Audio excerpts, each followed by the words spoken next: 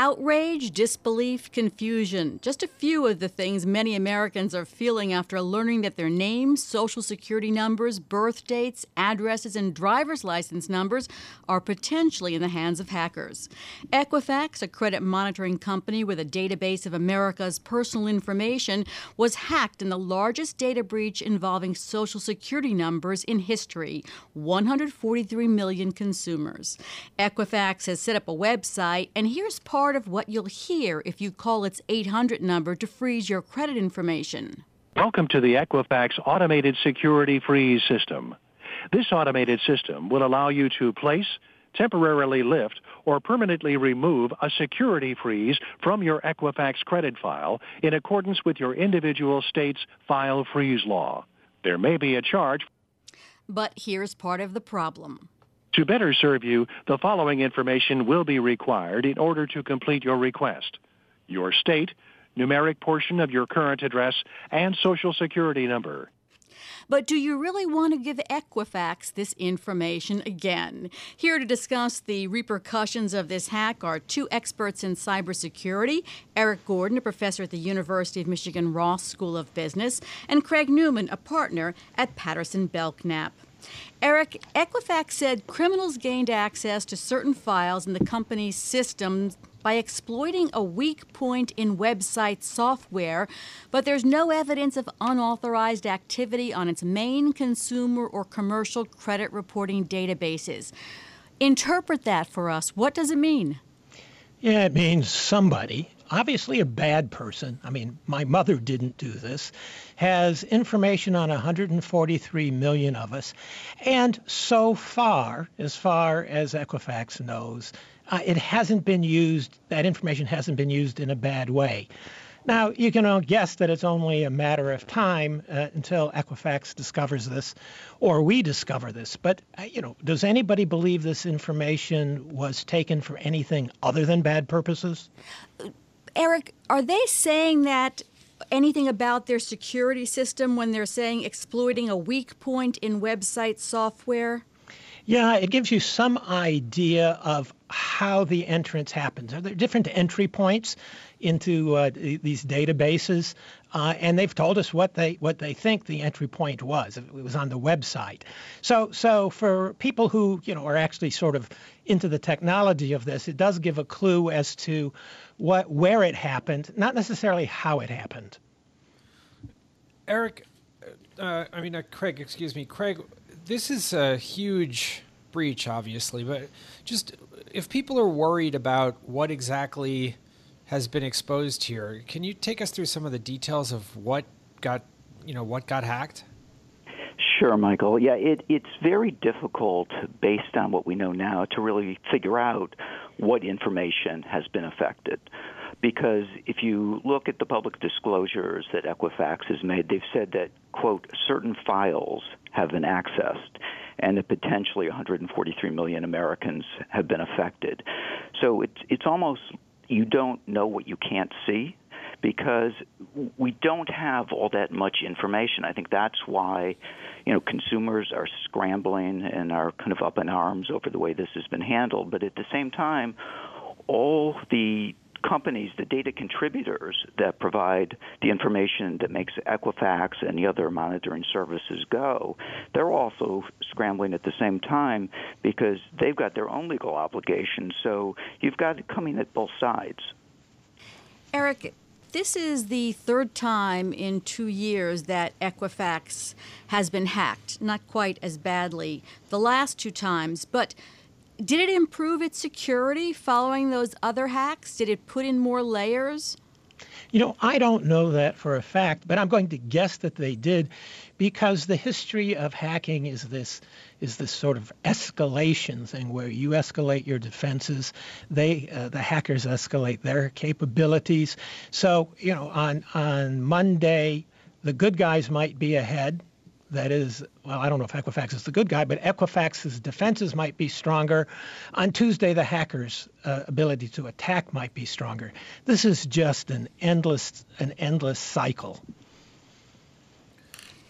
And as far as you know, Craig, are there multiple layers of security at Equifax?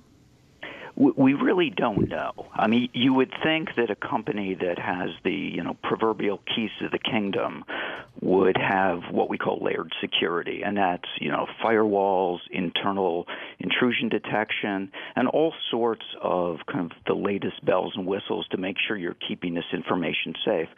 But again, we don't know exactly what Equifax or the other credit monitoring companies have. You would think, however, that given the value of these massive warehouses of information that they keep, that they would have pretty sophisticated layer security. The hack of Equifax, a credit monitoring company, was the largest data breach in history involving Social Security numbers.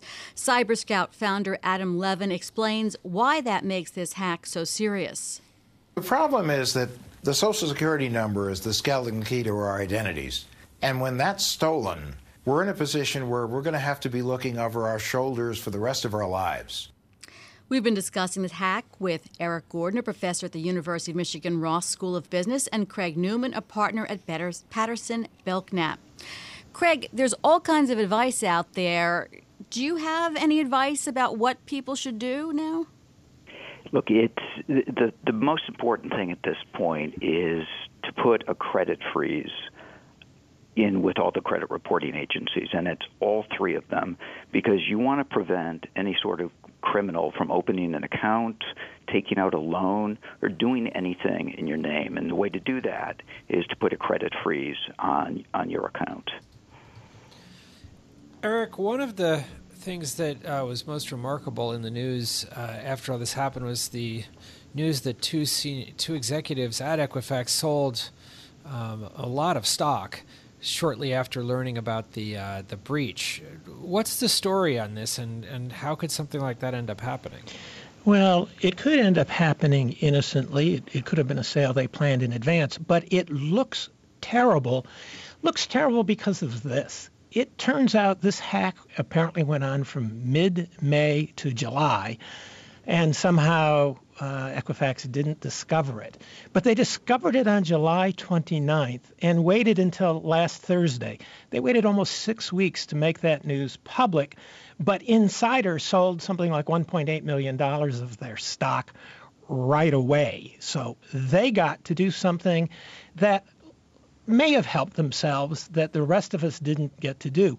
So even though it could be perfectly innocent, it could have been a pre-planned sale, it sure looks terrible to the other 143 million of us. Something I'm sure the SEC will be looking into. As well as the SEC, Craig, there are so many agencies involved in this. The FTC doing investigations, state attorneys general. There are going to be multiple congressional inquiries. Will this help security in the future? Well, this breach, June, it's bigger than Equifax, because you're talking about big data and how these stockpiles of information are safeguarded, really in the face of a really sophisticated threat environment. And at the same time, the growth of big data and these warehouses of information just keeps leaping and growing. So you have really a collision of these two interests, and that's really going to be the story with Equifax. But, you're also going to you've got two class actions already. You've got the New York Attorney General. You're going to have the usual chorus of cries for congressional hearings. But the real question is this going to become a teachable moment where people sit up and take notice and say, this is a really significant hack?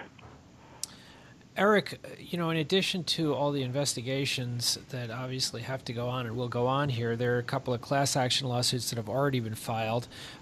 What kind of liability does Equifax face here, under the law for having, given the sheer amount of data we've got out and having been breached? Yeah, I think they face serious liability that's going to be measured in billions. That's with a B.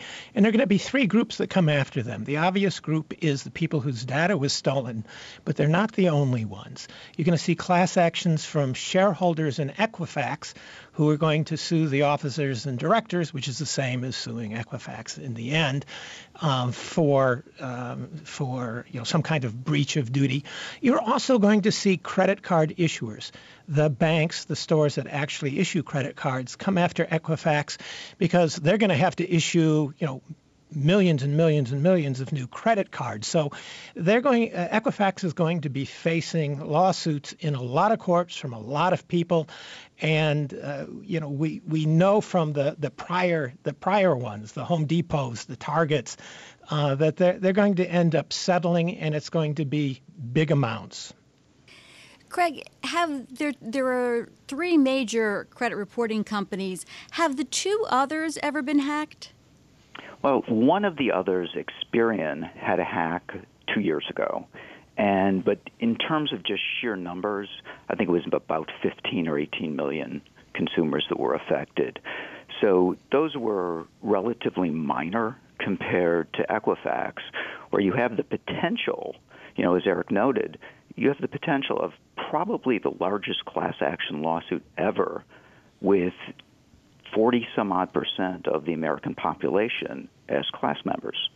And, Erik, is it just impossible to stop these hacks? It seems, the government's been hacked. There's been so many hacks. Is it impossible to stop them? Yeah, ironically, the other big Social Security hack was a government site, Office of Personnel Management. I don't think it's possible to stop them. But, the law probably won't require you to be perfect. But I think what the law is going to evolve to require, at least for people like credit agencies that have Social Security numbers, birth dates, things that can haunt you forever, is that you show that you did everything that was the state of the art at the time.